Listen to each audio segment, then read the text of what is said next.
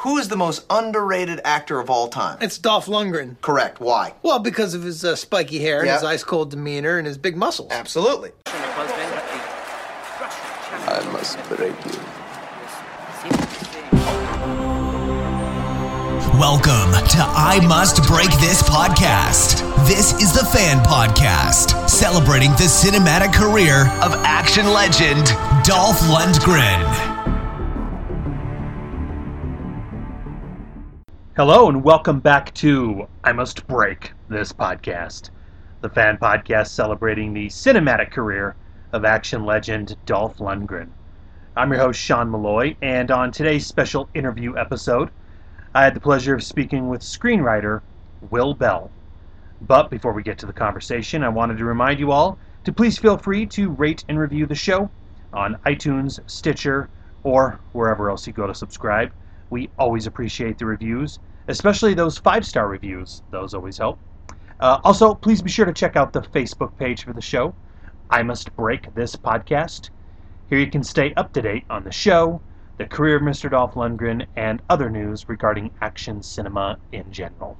So if you're not already following the page, please feel free to like it, share it, and continue being a fan and helping spread the word. Lastly, if you'd like to get in contact with me with ideas, suggestions, or thoughts on the show in general, you can take a look at the official webpage for the show, which is imustbreakthispodcast.wordpress.com. Now, on to today's episode. This was an absolute treat, folks. Will Bell, the writer of the 2018 blockbuster Aquaman, dropped by the show to tell us about his career, especially in the world of screenwriting. Aquaman, obviously, was the big-budget tentpole release for Warner Brothers, which was based on the DC Comics underwater superhero. Starring Jason Momoa, Patrick Wilson, Amber Heard, and of course, Dolph Lundgren, Aquaman was a huge success and managed to become one of the most successful of all the DC Extended Universe films. Buddy, you that fish boy? It's Fish Man. My son, you could unite our worlds one day. The land and the sea.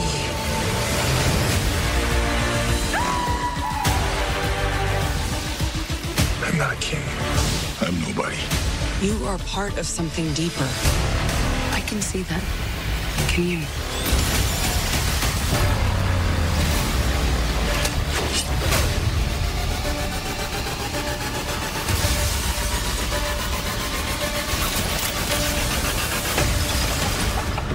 That was awesome.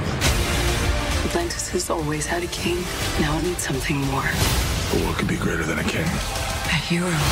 Aquaman. This is gonna be fun. Will Bell has an especially unique story. Prior to writing films, Bell worked as a police officer and detective for the LAPD in the 77th Precinct.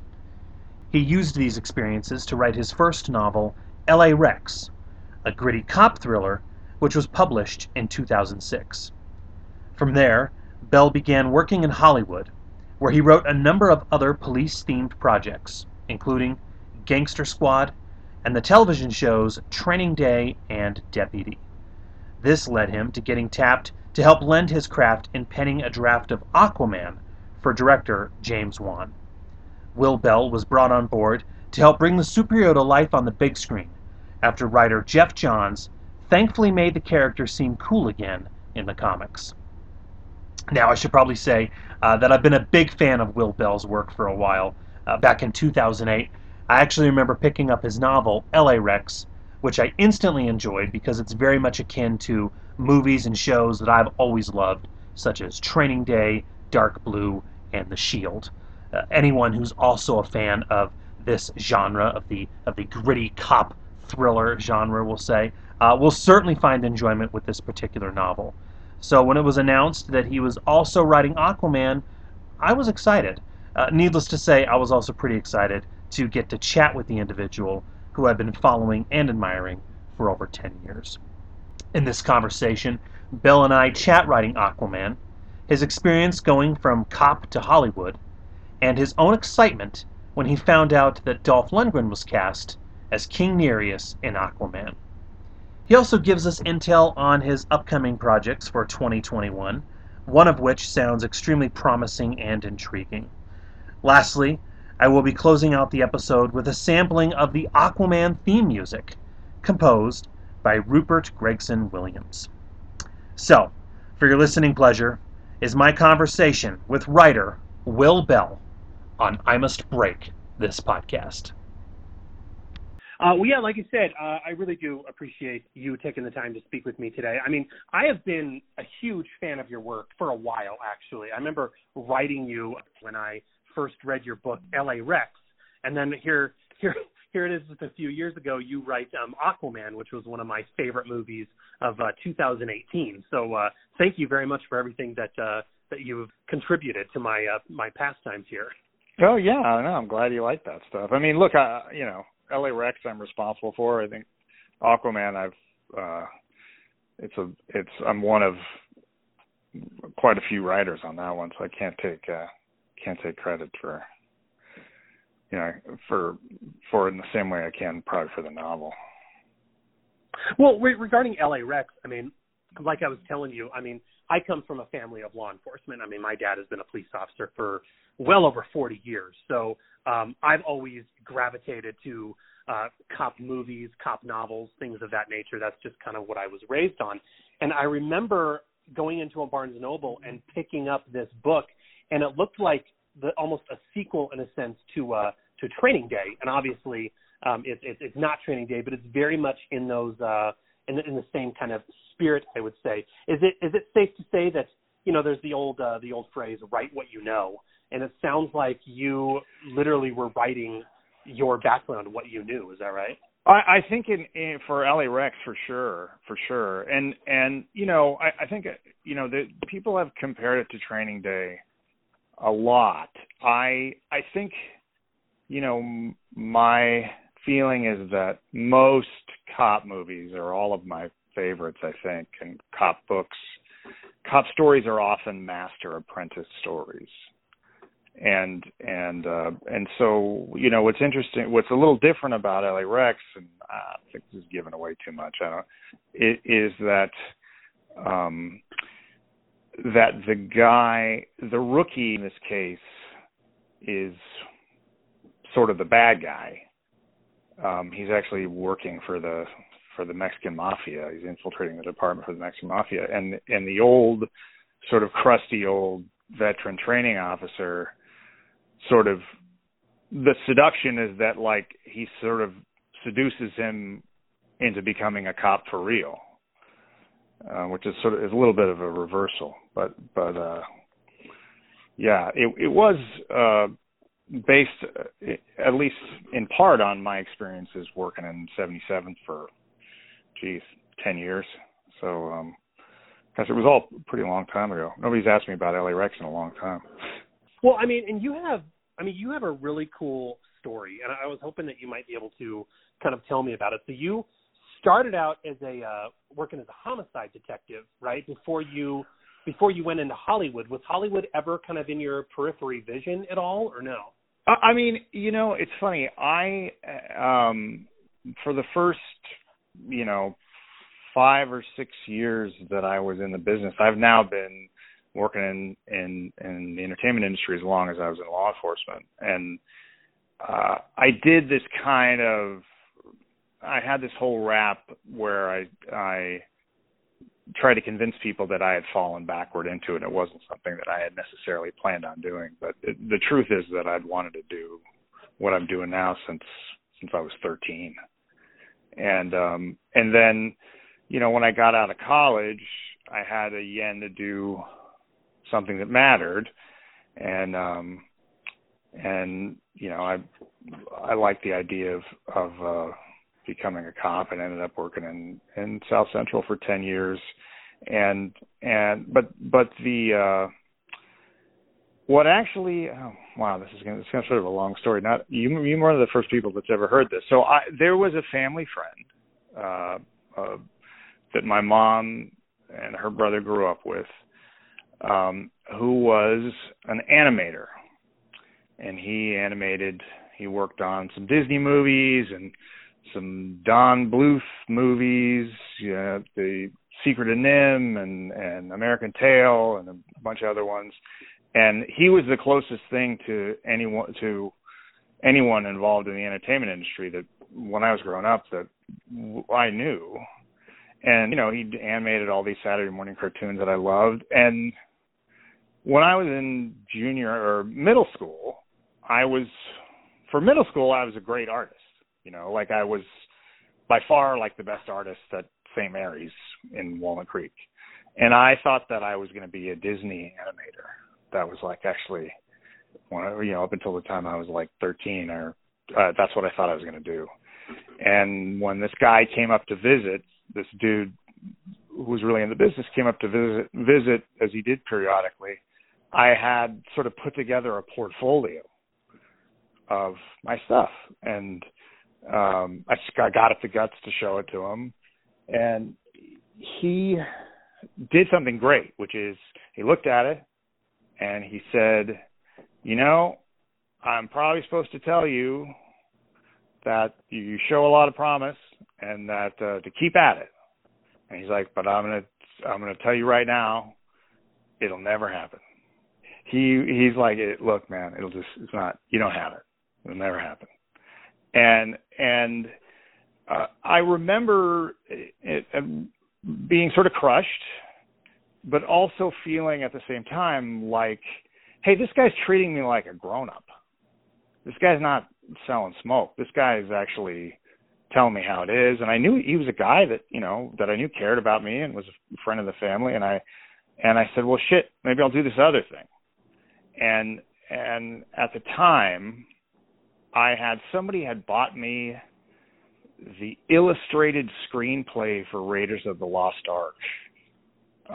It was that was the first screenplay I'd ever seen. I didn't really even know what it was what screenplays were exactly.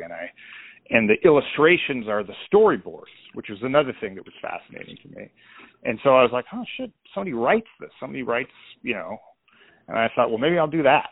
And so the first thing that I wrote on a typewriter was a sequel to Lone Wolf McQuade, where David Carradine. It's only 30 pages. It's terrible. I have it somewhere. And so it was something that I'd always sort of wanted to do and fooled around with. I wrote a whole novel in college, 300-page novel in college. It was terrible. I didn't want anything to do with it.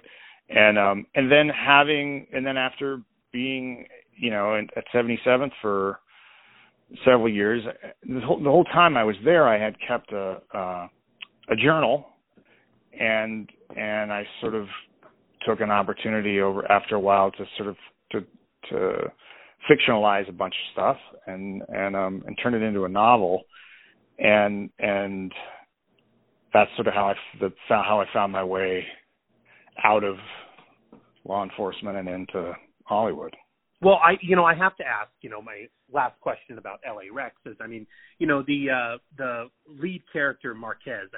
He is just, this is such a colorful character. He's this grizzled veteran, and I can't help but wonder as I was reading it, because I actually read through this book twice now. Wow. And it's just such a cool book. But the character of Marquez, I gotta wonder, you had to base him on someone who you worked with at the 77th, right? Yeah, for sure. Marquez is sort of an amalgam of a number of training officers that I had, and some of them were women, some of them were men, and I don't think I don't want to say in particular who was the model for it, because I don't want to get anybody in any trouble, but he was very much based on the generation of cops that trained me when I first came on the job in the 90s, and those were guys who had come up in the 80s when it was a very different department. And some of the obviously some of the stuff they did was was stuff that people would never consider today. It was just it was a different time. So you write this book, and I mean that this gets you into the world of Hollywood, and so you write some top themed you have Gangster Squad, and then you did a couple television shows, Training Day and Deputy. How did these gigs? I mean, this is what I find so cool: is you're doing these cop themed movies and television shows, and then suddenly you are writing a big budget tentpole release like Aquaman. How did Aquaman come your way? Well, that's a good question. I wrote the first draft of, at least to my knowledge, the first draft of Zack Snyder's Justice League, and in fact, I think more of my stuff will be left. Many writers came on after, but I think more of my stuff will appear in the, what do you call it, the HBO Max one that's coming out. But I got that gig because after Gangster Squad, I had, the movie turned out just okay, but the script got a lot of attention for me at the time, and Warner Brothers said, well, hey, what do you want to do? What do you want to do next? And I said, well, I know how to do Justice League. At that time, Dark Knight Rises was just about to come out. I'm trying to remember. I don't think the Superman movie, I don't think Man of Steel had even come out yet. And my idea was that, hey, rather than do the Marvel thing where you work up to Avengers, I was like, well, why don't we just introduce all of them together and then pop them out into their individual movies. And so I came up with a script that, it was sort of the bones of what they ended up doing. And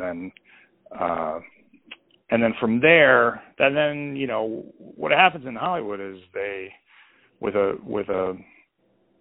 for feature writers is that they're like, hey, you turn your script in, and they're like, hey, great, this is great work. Thanks for loosening the jar for us. And then they pull a trap door and pull a lever, and the trap door opens, and you fall through, and then another writer walks in, and so that had happened with Justice League, and I did some other gigs. I wrote some of them that didn't end up getting made. I wrote a pretty cool sequel to Conan the Barbarian, and then they came back to me they said, we're doing Aquaman. And I, at the time, I thought Aquaman was sort of goofy. And then I read Jeff Johns, his sort of run on Aquaman, and thought, oh wow, okay, I could see how this thing could be really cool. And so I did a first draft of Aquaman. And then in the way these things are, then I went away and did, I made a TV show, I did Training Day and some other stuff, and sort of forgot about it. And then literally 17 writers later, they brought me back, which is sometimes happens, I guess. And so I was sort of worked off of this time, what I had done before, and then also some specific ideas that James Wan had, and so yeah, I mean the thing about for at least for me, for a feature writer, is that the cop assignments come my way, or did for sure in the early years that I was doing it. They were like, oh, he's the cop guy. I think many people now, when I go on a meeting, don't even know that I used to be a cop. They're not. It's not something that's that they're aware of, which is kind of cool, because it opens you up to do a lot of different stuff, especially now. And I think that cop movies and cop shows are particularly fraught in Hollywood at this moment. So it's good to be able to sort of vary your repertoire a little bit. Well, it's kind of similar to David Ayer. I mean, who's another screenwriter who I really respect and like. But I mean, it seemed like all he was doing there for a period was, cop-centric stories and whatnot. And then he's now in the DC universe and the DC family. He was able to branch out as well. For sure.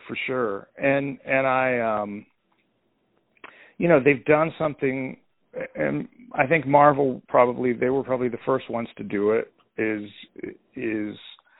they match filmmakers and screenwriters to subject matter, which I think is an interesting way to approach it. And I, like Iron Man 3, they said, hey, we're going to do kind of Sullivan's Travels, and I want it to be like an 80s buddy movie, like a Shane Black movie. And so they said, well, shit, why don't we get Shane Black?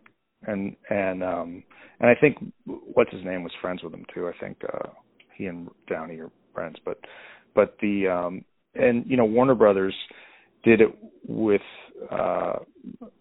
producer I know did it with Ayer for Suicide Squad, and no matter it's a movie that definitely has an identity. He's one of those filmmakers where it's a really forward filmmaker. Like you can really sort of tell a David Ayer movie is very different than anything else that's out there, and so he was a bold choice, I thought. Now, were you pretty familiar with the character of Aquaman prior to your time working on the script? Because, I mean, you said it already. I mean, I think Aquaman, he's that character who, let's face it, for years, always kind of had a bit of a doofy and a dopey reputation. And thanks to this movie, it's really kind of interesting because thanks to the movie, he is now kind of like the badass in the DC universe, the one who's getting the most attention, I feel. I think for now, yeah. I mean, that was my experience with Aquaman was I knew him from Saturday morning cartoons. I used to watch when I'm 48 years old, so I think, or maybe 40. I'm maybe 49. No, I'm 48, and I so I watched the Super Friends, when I was a kid, and I thought, it was kind of cool that he could talk to fish, and Black Manta was cool, but yeah, I thought he was silly. And the guy I feel like that really deserves all the credit for making him cool again is Geoff Johns. That dude, he really, changed sort of Aquaman's identity and his sort of position in the pantheon, so that as great as Momoa is and as great as as James is as a filmmaker, I think Johns is really deserves a lot of credit. Now, when you came on board to help pen the script, who all was attached? I mean, obviously, I imagine Jason Momoa was attached, right?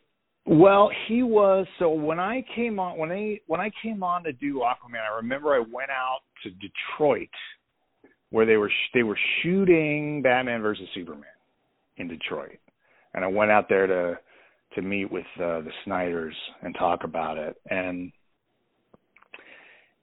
he had just shot that part of Batman versus Superman where Momoa, where you can, I think there's like an underwater, there's like a submarine has like footage of him or something, right?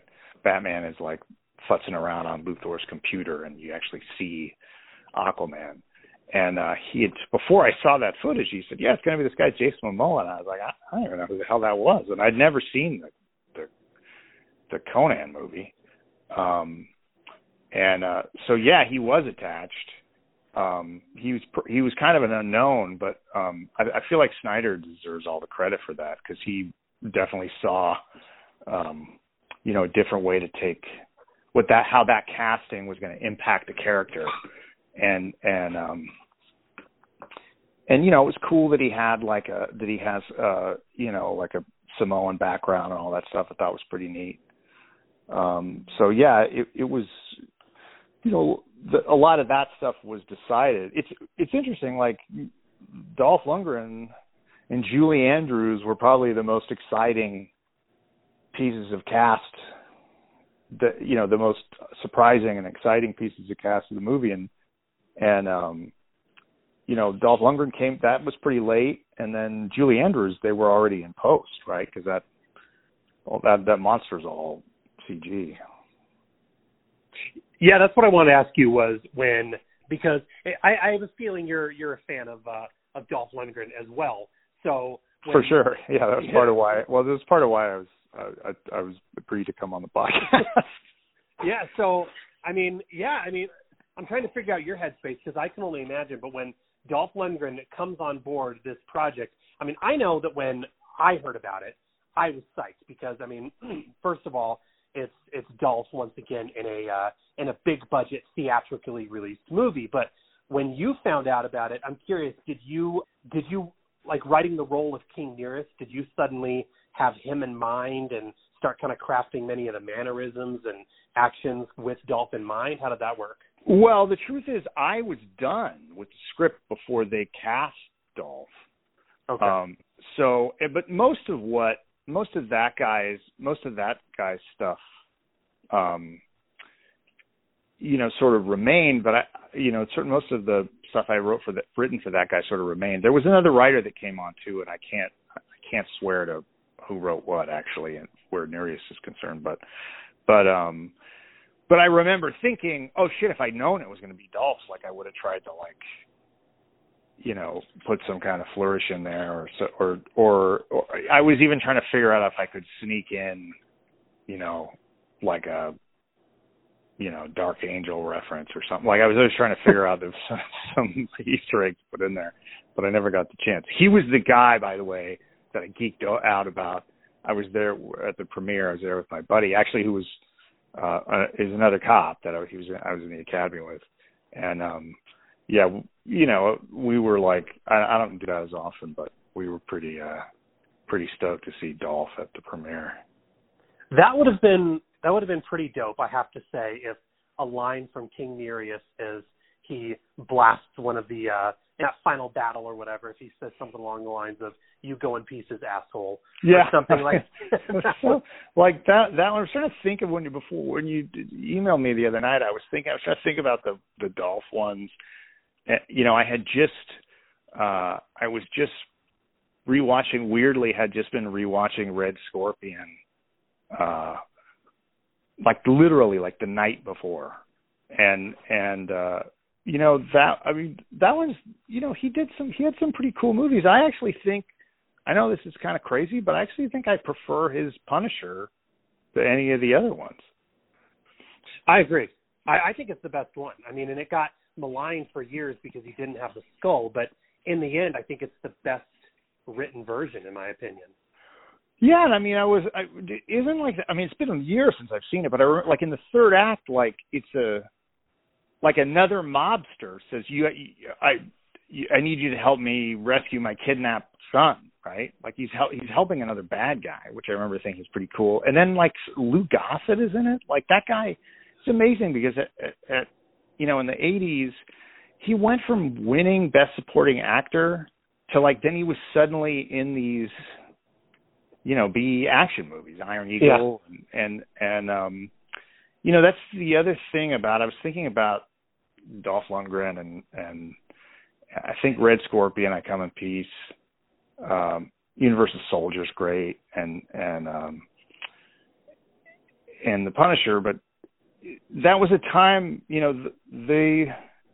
at that time, straight to video wasn't a thing yet, right? There weren't, a movie got a theatrical release, limited or not, or you didn't see it.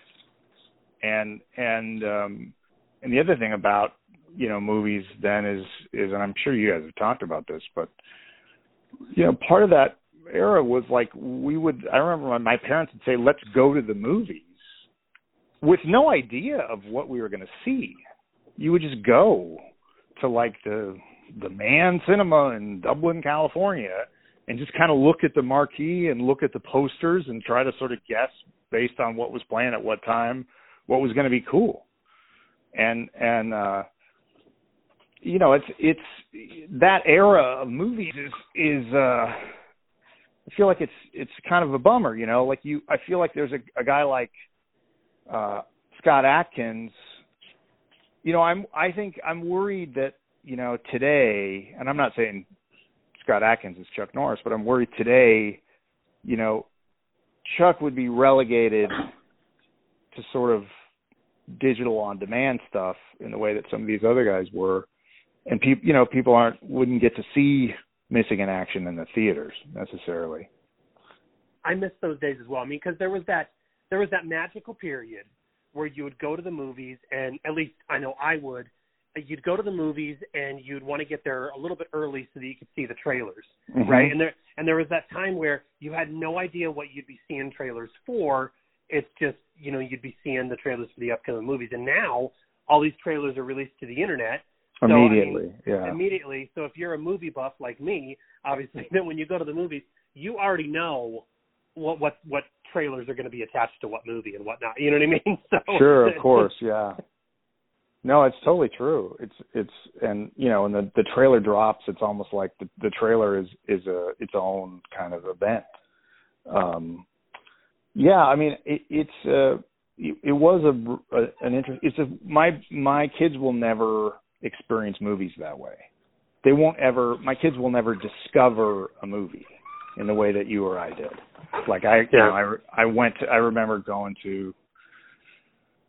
Probably, you know, 82 is probably my favorite year for movies ever, and there's a B movie kind of Conan ripoff called The Sword and the Sorcerer, starring Lee Horsley and a lot of other people you never heard of, and it had a bitchin' poster, like a bitchin' kind of faux Frazetta poster, and, you know, painted, and I'm sure you can look it up when we get off the phone, but and I was like, we went to the theaters and I was like, I want to see that.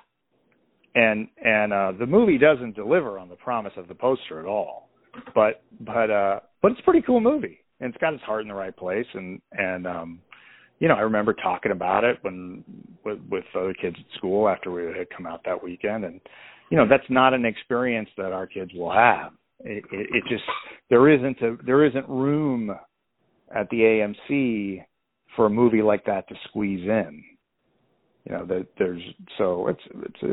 part of it, I feel like, you know, lost something maybe a little bit. Well, you already mentioned it. The Zack Snyder cut of Justice League is going to be hitting HBO Max. Is it fair to say that we'll get to see some of your craft in that particular version? Well, look, I don't know how, you know, part of what happens is what'll happen is when because I think the last of my stuff that I could really claim was gone when Joss Whedon came on. They had shot it, but then it was gone in his reshoots. So I have not yet seen the cut of this new cut, so I don't know what's going to be in there. But I based on what I've heard, I think some of the stuff will be back, so that'll be kind of cool. But you know, any of it, you know, none of it is. It's nothing that wasn't in the comic books. You know what I mean? It's not like I have contributed some new crazy thing to the canon. But yeah, I think you know, hopefully some of the stuff will be back. I know Darkseid will be in it a little bit, which is cool. I was bummed when they took him out of the earlier one. As was I. Yeah. Mine was like, my original was a little bit of my original script was kind of based a little bit on the Elseworlds one. Is it Dark Sun? Is that the name of it? What's the one where Darkseid like brainwashes Superman and then turns him into he's sort of like the Black Knight. That one, and then there was a Justice League from the 90s that Grant Morrison wrote when he was on that book called Rock of Ages that involved Darkseid, and there was like a whole cool time travel thing and everything. And so mine was sort of based at least in part on those. And so yeah, there was some out there stuff in mine. Now, according to the back of the L.A. Rex novel, it says that you have a follow-up book called Jesus Christ, yeah, called The Lion Hunters. Yeah, I mean, I am way behind on the sequel. I'm about, I'm probably, I don't know, 2/3 of the way done. And, it's interesting because I'm a much different writer now than I was when I wrote L.A. Rex. And so, hopefully I'm a better one, but I think this will have a much different tone, I think, than I think L.A. Rex was cool in a way because it was sort of bristling and it was, in your face kind of South Central stuff. But I think it also made it a little inaccessible for some people. I run into dudes that are like, oh man, I love that book. I've never met a woman that was like, I really love L.A. Rex. It was really, like, not. You're like, not too violent. Well, my wife's never even gone through it. Yeah. Well, my wife hasn't listened to my podcast either. So, well, is there anything else that you're currently working on? Anything we can expect to see in 2021 and beyond? 2021 is going to be, so I'm writing Beverly Hills Cop for Jerry Bruckheimer and Eddie Murphy. I'm pretty excited about that. And speaking of like the sort of theatrical experience and where we are now, Beverly Hills Cop, that movie was, I remember when that came out, I remember the phenomenon of it. I saw it multiple times in the theaters. I saw it with my grandfather. He never went to the movies. He actually went. So there's that. And then, believe it or not, oh gosh, the other ones I can't even. Well, the other ones I'm not. I can't. There's one I can't talk about, but it is a reboot of a classic martial arts movie that if we get the rights and everything, I'll come back on. It's going to be pretty cool at Universal. Ooh, all right. Well, I am intrigued. Thank you so much for your time. I really do appreciate it. This was a fun conversation, and I'm going to keep eyeballing your work, and I look forward to reading The Lion Hunters when that finally gets released. Yeah. Thanks, man. All right, take care of yourself, okay? All right, you too. Bye-bye. All right, bye.